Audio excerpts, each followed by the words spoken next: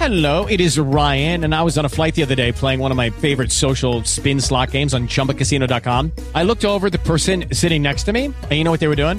They were also playing Chumba Casino. Coincidence? I think not. Everybody's loving having fun with it. Chumba Casino is home to hundreds of casino-style games that you can play for free anytime, anywhere, even at 30,000 feet. So sign up now at ChumbaCasino.com to claim your free welcome bonus. That's ChumbaCasino.com and live the Chumba life. No purchase necessary. VGW. Void were prohibited by law. See terms and conditions. 18+. Lucky Land Casino, asking people, what's the weirdest place you've gotten lucky? Lucky? In line at the deli, I guess? Aha, in my dentist's office. More than once, actually. Do I have to say? Yes, you do. In the car before my kids' PTA meeting. Really? Yes. Excuse me, what's the weirdest place you've gotten lucky? I never win and tell. Well, there you have it. You can get lucky anywhere, playing at LuckyLandSlots.com. Play for free right now. Are you feeling lucky? No purchase necessary. Void where prohibited by law. 18+. Terms and conditions apply. See website for details. Just a little bit about myself. I was with the Kansas City Police Department, the intelligence unit, and one of the things we did when you guys would do an install, why they'd have a couple of us check out a couple of marked cars and put us in uniform, and we'd drive around the outside just in case anybody accidentally came in or somebody called the real police on you, and then we could cut them off at the pass. So, well, that was the way we did it, but not at the time frame of these entries. Yeah, there was. We didn't have that kind of cooperation until much later. Yeah. But let me tell you, when we did get that kind of cooperation, it was definitely a help. Yeah. Right. You are listening to Gangland Wire, hosted by former Kansas City Police Intelligence Unit Detective Gary Jenkins.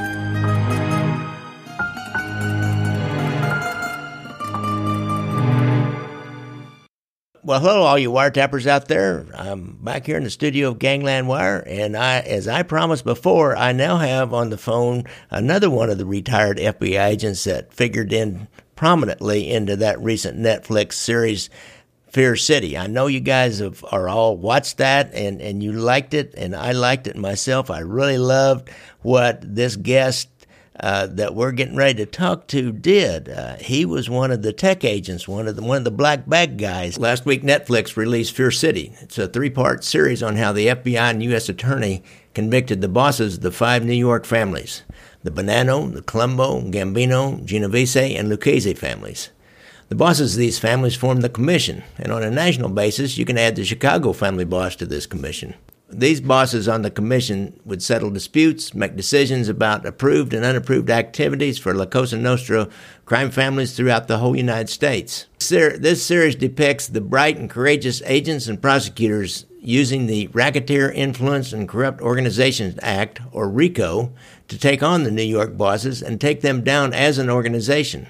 The director, Sam Hopkinson, wove together individual stories from street agents like Charlotte Lang, who I interviewed the other day, tech agent Joe Cantamessa, who I'm interviewing today, FBI supervisor Jim Kostler, who got the whole thing started and suggested they use the RICO Act to take these bosses down. And finally, the overall boss was U.S. Attorney Giuliani. Street agents followed, watched, waited, tapped phones, and installed microphones while the attorneys put together and presented the evidence to prove the Mafia was an organization who committed corrupt acts. In this episode, when I interviewed tech agent Joe Cantamessa, we'll compare our own stories about being part of an operation at night, late at night. From a personal standpoint, I highly recommend you watch this series. Now, there are people that say, no, it's the same old stuff over and over again, but it's never been told quite like this. I've never seen a mob documentary with the production values that Netflix brings to this movie. And finally, the Netflix producers bring the viewers many previously unheard stories, and more importantly, video of FBI tech agents at work. And Joe Cantamessa, I really appreciate you coming on the show here. Welcome. Well, thank you. Glad to be here. Well, Joe, as I told you before, just before I started recording here, that when the local FBI during the skim investigation out in Las Vegas, they had, I think, as many as 19 or 20 wiretaps and bugs going on at one time, and on those installs, when you had to break into a place, and then in the middle of the night, why they'd always have us get a uniformed car or marked car and put on a uniform, go out and cruise around, and we'd have a FBI walkie-talkie, and then we'd, of course, it'd be on the police frequency that was in the area, and usually have a scanner to monitor other police frequencies just to make sure that if some citizen saw you guys getting in that place in the middle of the night, then they called the real police and then come flying in. We could stop that, or somebody, accidentally stumbled into it that had a key, or, that you didn't figure on would come in. Why, we could come flying in, and when the uniformed police show up, everybody sits up and takes notice. So, Joe, this is really interesting for me to talk to you. Welcome. Thank you. And so tell me a little bit about, you're a tech guy. How did you get into that work? You didn't hire in as a tech guy into the FBI, did you? Did you start out as a street agent? I actually hired in as a regular special agent, as all special agents are created equal. Yeah. I happened to come in under what was called the accounting program. I had an accounting degree with a couple years public accounting experience, so although that followed my earlier life as an electronics technician and what we'll call a real phone man from back in the day. Yeah, our unit always had one guy that he knew a lot about fixing TVs and we didn't really make installs ourselves. We ran one wiretap in Kansas City, and then the law had a sundown provision on it, and we never did it again. We just worked with the Bureau. But we always had one guy that knew how to do those kinds of things. So you were invaluable just having that kind of thing. Now, were you a lock picker? Did you go to lock picking school too? Actually, all technically trained agents. I had 15 to 20 on my squad at the peak period. We all go through the same basic training that included locks. To be honest with you, we very rarely did any picking. That was sort of a last resort technique that was really a little bit haphazard. We did something at the time called impressioning, and at the end of the sequence, we'd actually have a key to open the door. And there were, as you might expect, many interruptions while you're standing at a door trying to get through the lock. So you'd like to have something that didn't make you start over every time you got an interruption. Yeah, really, that's for sure. Now, impressioning, I believe, I read up on that once. Isn't that where you end up making your own key? You have to figure out what kind of lock it is, and you've got some kind of a special device that you can end up making your own key. So when you actually do the entry, you just have a key, you walk right in. Right, it's not actually a special device. It's a key blank that fits the profile of the key. It's softened so it will dent easier, and you use basically a vice grips and a file and some good luck and good intuition. Well, cool. I know. And then you still have some of those sneaky little things you do. I know we had one time the tech agent and a female walked up in front of the place, and then it looked like they were making out, and his hands were around behind her, and then he unlocked the door so it was unlocked, and then walked on up the street. And then a few minutes later, probably 30 minutes later, the couple of tech agents came walking by with their bags, and if you weren't looking, you wouldn't know it because they just disappeared. The door was already open. They just walked right in and closed the door behind them, and you would never know they were there unless you just happened to have your eyes on them when they walked in. So you guys are pretty tricky. I wouldn't want you after me. Well, that's not an unfamiliar scenario. There's actually a fairly old dated tech agent who had since left the FBI by the name of Ed Tickle, and that pretty much was his technique. He always liked the female agent to assist him in looking like he belonged in the neighborhood or could just be hanging out somewhere without attention getting. Well, I believe it was the famous Ed Tickle that came into town and did these entries for us. We won't go down that path, but... Right. Well, he's since passed, but we were friends back before his challenges. But yes, quite a famous individual. Yes, he was. He was a genius, I understand, at doing that kind of thing. He was really creative. And that's what you guys have to be really creative, because you have to get into places that there's a lot of eyes on many times, like going into the Ravenite Social Club and here in Kansas City up in what we call the North End, where, if you're a stranger to that neighborhood, man, every eye is on you as soon as you enter the neighborhood. So you have to really get creative. You got to blend in. What we wound up doing eventually after we stopped borrowing talent from FBI headquarters, New York pretty much led the FBI in developing its own talent, who later were transferred to FBI headquarters and providing service to the entire organization. Yeah, see, that's like here in Kansas City. We had one guy that was here that did a lot of that, but mainly they called him in from Washington, like Ed Tickle and other people from Washington to do those kinds of things. Tell me about the cars. Now, we had the same situation. They tried to get some bugs in cars because they were driving around, and it's hard to get the probable cause for a car, but they finally did. But the installations, they never worked, and then something else happened, and they quickly moved to a club. So tell me about putting one in a car. How difficult is that? Cars were generally a little more challenging. The problem with a car installation typically is how are you going to power it up? It's going to be an RF transmitter in most cases, although in rare instances we'd actually install a recording device and try to retrieve the tape or the recording later. But whenever you had an RF microphone and a mobile platform, you had to be close enough to it, either directly in earshot or in RF range, or you'd have to have other cars with repeaters to rebroadcast that signal. So logistically, they were always more challenging. Just in terms of the workup, we would almost always try to get an identical vehicle, something to practice on. In certain types of cases, we would actually get a vehicle and have it look precisely like the one we were borrowing for the install. We'd swap the two so it looked like the right car parked outside the subject's window, and then we bring the car back. So there were many, many different scenarios that played out, and I can tell you from many years of working this particular effort, no two were ever the same.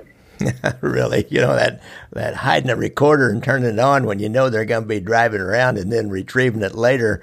I guess all you really have to do is then break back into the car in the middle of the night. Now, you feds, you'd have to have warrants to do all that. I'll tell you a little story. A friend of mine was a new sergeant out there in patrol, and he had an aggressive young guy working for him.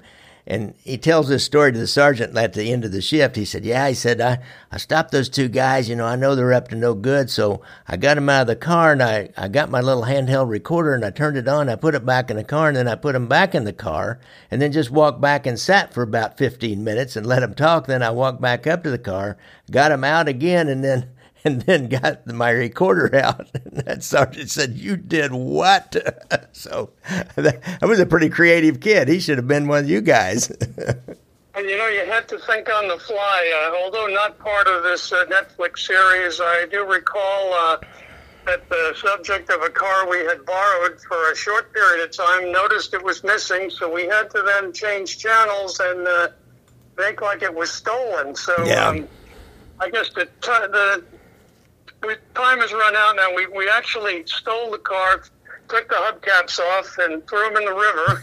And later, the subject found the car on his own. Yeah. Had it emptied out, the seats and everything, and then torched it. So he was not taking any loss on that deal. Yeah, he was probably upside down the payments anyhow. That's a good way to get right with your car. I'm sure he probably got charged with insurance fraud down the road. In the end, yeah. Yep. I tell you what, it is. You got to be constantly creative all the time. And, of course, I think the most dramatic and what I loved about this series was some of the video that was made available to the Netflix people. They had to work like heck to get that, and some of the audio they got. I know it's anything that was obtained under Title III is really hard to get. You gotta get a order from the court to go get the audio, and then you got to go find it.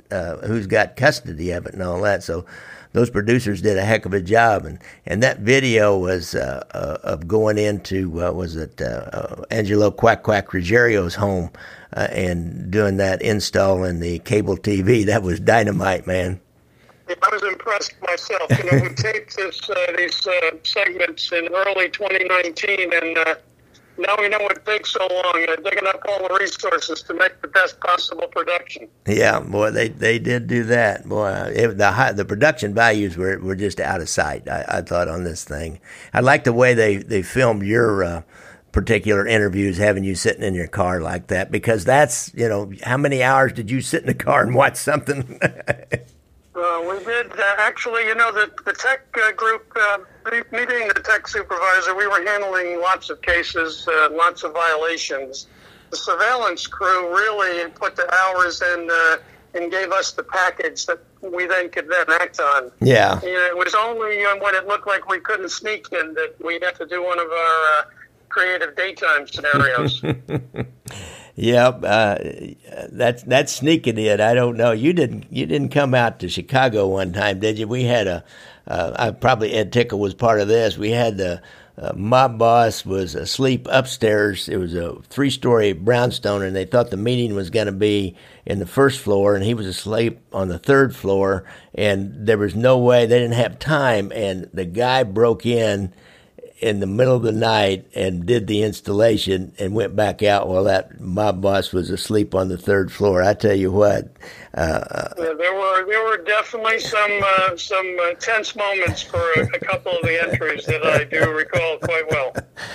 Because, if somebody wakes up or stumbles in on you, you're fair game. You can't get the words FBI out in the badge fast enough that you might be. Well, that protection you were making reference to by having the marked cars out front for any unexpected guests, that played out well. But before that, we had our own plans in place in order to cause a delay or an interruption so the inside people can clean up, pick up, and get out safely. And there were a couple instances where there was no back door. So we came in the front, we went out the front. Yeah, I bet it take nerves of steel to do that. You guys it's pretty impressive. Even when you're doing it under the color of law, and you're right, you still are, you're just at a huge risk if something goes wrong. Plus you can, if you screw up putting that in, you just screwed up weeks and weeks and weeks of investigation, more than likely, could get the probable cause to put that in. There's a lot of pressure on the tech agents that when you make those installations, do everything right. Absolutely. Although not related, I can remember a case in San Juan, Puerto Rico, on the Macheteros, that there was more stress from the SAC that we were going to screw it up than it was about the case. Yeah. Yes, I can imagine, especially that kind of a terrorism thing. It's a lot of pressure on you to do that right. I'm trying to think. Nobody wanted their career development interrupted. No. Especially when you start going up that political ladder. That's when it really gets dicey. Right. But that's human beings. That's the way it is everywhere. Whatever you do, it's just the stakes are a little bit higher when you're doing things like that. I know I think it was probably this Ed Tickle. We had an install here that was a short time. Lots of times there's a short turnaround. They find out about a meeting, and you got to get it in before that meeting. So that really will pull out all your creative juices and get that going. And what they did here, it was in a neighborhood. It was in a mob neighborhood. And they knew where it was going to be, and they knew the kind of car that it was a woman's apartment or a woman's house, a relative's house, and they figured out she was going to be leaving to go get her hair done somehow. I'm not sure how. And they got a car just like hers, and they cloned the garage door opener. And so when she left the neighborhood, we followed her away and stayed on her, and they had a car exactly like hers, and a female agent with a wig like hers and a coat like hers, and the tech agents were laying down the back floorboard and drove right back into the garage with the garage door opener, got out and installed the microphones, got back in the car and left again, and nobody ever knew. Like you say, you got to be creative. And there's one story that I like to tell that we got into the subject's residence at his daughter's wedding by getting a limo and making like we were part of the wedding party, stopping back at the house. That's a good one. So, yeah, you got to be thinking, and you got to be flexible, and you got to be prepared for pretty much anything. Really? What about like hiding the mics and everything? That's, I mean, you guys go to great lengths. The mics have to be uncovered enough to get the sound, but they've got to be somehow hidden from view. Well, microphones clearly have a whole lot of flavors tied to them. They have to do with sound pressure level, frequency response. None or few of the microphones were ever bare microphones. Most of them were in some type of concealment. When you did, however, have to hide a raw mic, you would have to find a cavity or some place that it would have direct access to where the audio was likely to be directed from. And it didn't take a whole lot. I mean, in certain types of cases, we could test and evaluate, but different times of the day give you different ambient noise profiles, and most of the time we got lucky. Occasionally we needed some processing in order to filter out or enhance the audio. Yeah, it's a tough one. Those microphones, the wiretaps always have pretty clear sound, but those microphones are really difficult to get that right. I like in The Sopranos, and I think this happened in real life, where they knew there was a particular kind of a lamp inside the house. I guess you can, as part of your warrant to make the installation, which folks, they have to have like a warrant to to break into somebody's house to make that installation, almost like a search warrant in many ways. So they probably had a warrant to go in and do a survey, maybe, I'm not sure, but they did they found a lamp in there, and they bought a lamp just like it and then wired it in with the microphone and then replaced the lamp. Did you ever do anything like that? Yeah, we rarely would replace anything in-house, and rarely was there an advanced look. It would be like the opportunity. The warrant or the court order basically specified the subject, the address, and the time frame. And very often we would go in with, sort of like a bag of tricks, 2 or 3 options. The only thing we needed to know ahead of time is how we were going to get the signal out. Were we going to an RF package, hardwire package? Were we going to put something on the phone line that was also a microphone? We knew a little bit more than we needed on occasion, and sometimes we just, seat of our pants installation.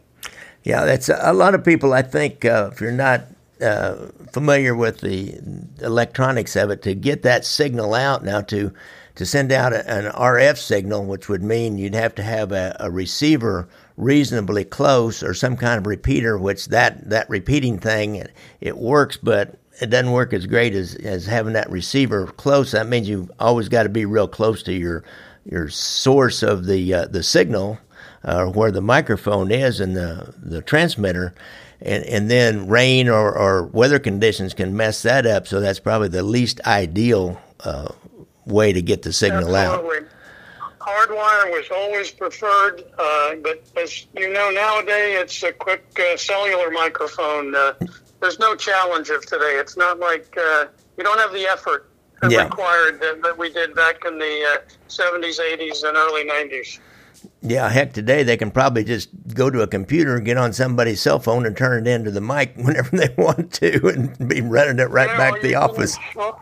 Or you could go online and spend $50, buy a SIM card, and get 2 hours of good audio dialed up from anywhere on the planet. I mean, that's how ridiculous this is. I know, it's crazy. I went to a little meeting with some coppers that were following this guy I guess you would call him a serial killer, and we worked him back in the day, and back in the 70s, we followed him, and then made him on another case, and he went to prison for quite a while, and they came back out, and sometime in the last couple of 3 years, he killed another girl.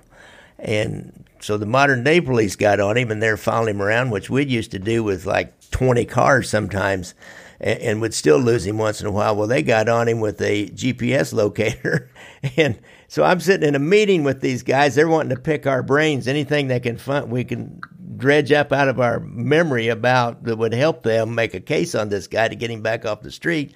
So this kid leaned over to me and said, "Look at this." So he opens up his cell phone, and he's got like a little dot on his. It said, "There, his car's right here at home right now. And if he moves, it'll ring me and tell me that he's moving now." So, a fair amount of my current work, I do TSCM work, and I do vehicle checks.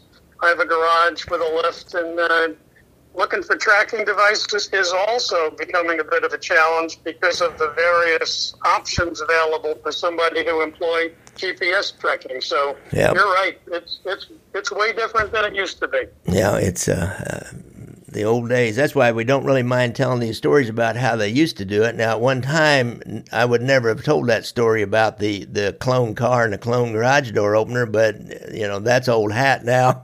You don't need to. You're not going to have to do that anymore. You kind of hate to give away too much. Nobody participating in any of the investigative efforts ever really knew how the tech side worked. Yeah. So we never worried about a courtroom disclosure or a compromise of a technique or trade craft. So we kept separated, isolated, and very much segregated, and it paid dividends for us to get the most out of those efforts for the longest period of time. Yeah. Joe, you got a story about the closest you ever came to getting caught? Closest to getting caught? Well, there were lots of close calls, and getting caught means from the subject or from a neighbor or the police. We were hiding out from NYPD just as much as we were hiding out from the bad guys during this time frame. We probably pretty much got caught once doing one of the Fat Tony jobs. It was called Andy's Colonial Tavern. It was on the corner. Because even though there's only Palm Boys Social Club mentioned in this Netflix series, there were actually 3 entries within a block. And it looked like somebody tipped off the cops, and we're out there trying to sneak around. And the next thing we knew, about 7 or 8 patrol cars swarm into the area, at least 2 officers in a vehicle. They get out, they walk around, and it's like we were invisible. They were seeing us, figured out who we were, but they weren't talking to us. And my boss, Jim Calston at the time, went up to one of the guys and said something like, "Hey, we're on the job." And as fast as they arrived, they all disappeared. Now, obviously, we finished the job. It didn't produce anything, so I guess that would go into one of those few get caught stories that nobody knew about. Yeah, and it didn't produce anything. Also, may tell you something about the word probably got out that night. There was some funny business going on in this area. I think it might have. Which is why you didn't even tell the other the case agents and the other agents exactly how you were doing things, and it's just because people get out and they start drinking in bars, and even under the best of circumstances. I got one wiretap here in Kansas City where they had all these wires going, and these 2 mob bosses are talking to each other, and they said, well, PJ says he's talking to this guy that knows this FBI agent. He says they've got 19 legal wires going in this town. And one of the other mob guys says, where are they at? And he said, well, I don't know, probably down at the city market. And the other guy says, well, probably on my house. I know they tap my house all the time. So, well, one thing that we've been sharing a little bit more of is when I did my daytime scenarios, only 1 or 2 people within my environment ever knew what I was going to do, where I was going to do it, and when. I never let the case people know until after, and I was fearful that somebody would mention something. Yeah. And the story that always is the top of my mind, everybody's familiar with Donnie Brasco and the end of that particular movie where there was a hit that went down where Sonny Red and Delicato was whacked. Right. Well, I had just, after many, many weeks of work in that neighborhood, put the microphone in his sister's apartment on Elizabeth Street. Lo and behold, he gets whacked that night. So, the next day I'm back there, and, things could have been way different if he hadn't gotten killed. Yeah, well, that's... It's crazy. We sat on a joint for almost a month one time, just right on top of it, practically. It was this kind of little upstart crew, and we wanted to see, who their people were, and this is the place they hung out. And by upstarts, the main family here, the Sabella family, did not want them doing what they were doing. And we get off that surveillance, and about 2 weeks later, the Sabella family sends 3 guys in the back door. and they just start shooting up the place. They shoot and kill one of the brothers, 3 brothers. They shoot and kill one brother. They wound the other one. They chase the third one right out the front door where we were been sitting watching, and pop him with a shotgun. He goes down. They cripple him, and we missed that by about 2 weeks. Now, I don't know what I'd have done if I'd have been sitting up there and that guy'd come running out the front door. Somebody found him with a shotgun, blasted away. There are risks, absolutely. Yeah, there are. Well, Joe, this has been great, and I don't want to take up too much of your time. You got any, I'm trying to think of another, prod your memory here on another story on, I guess when they first started doing this Netflix series, they really, how did that go down for all you agents? They just started, they found one person that then started recruiting the other people, and here's how you find this guy, and here's how you find that guy? Well, I got a call from Jim Costler, who was a part of the opening of the series.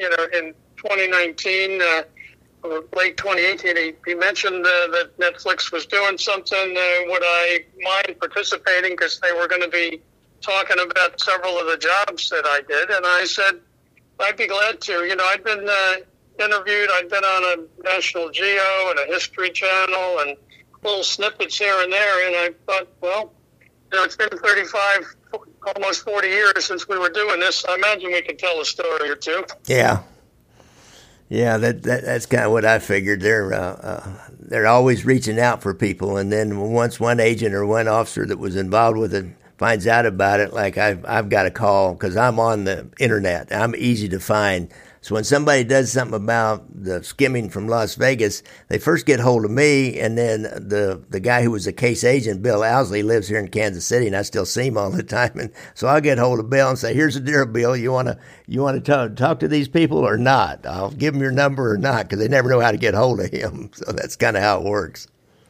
I know Kansas City was always favorable in the FBI parlance. I spent 9 years at FBI headquarters. I worked for Floyd Clark for a while in the criminal division, and everybody had good stories about Kansas City, and it was someplace I never got to personally.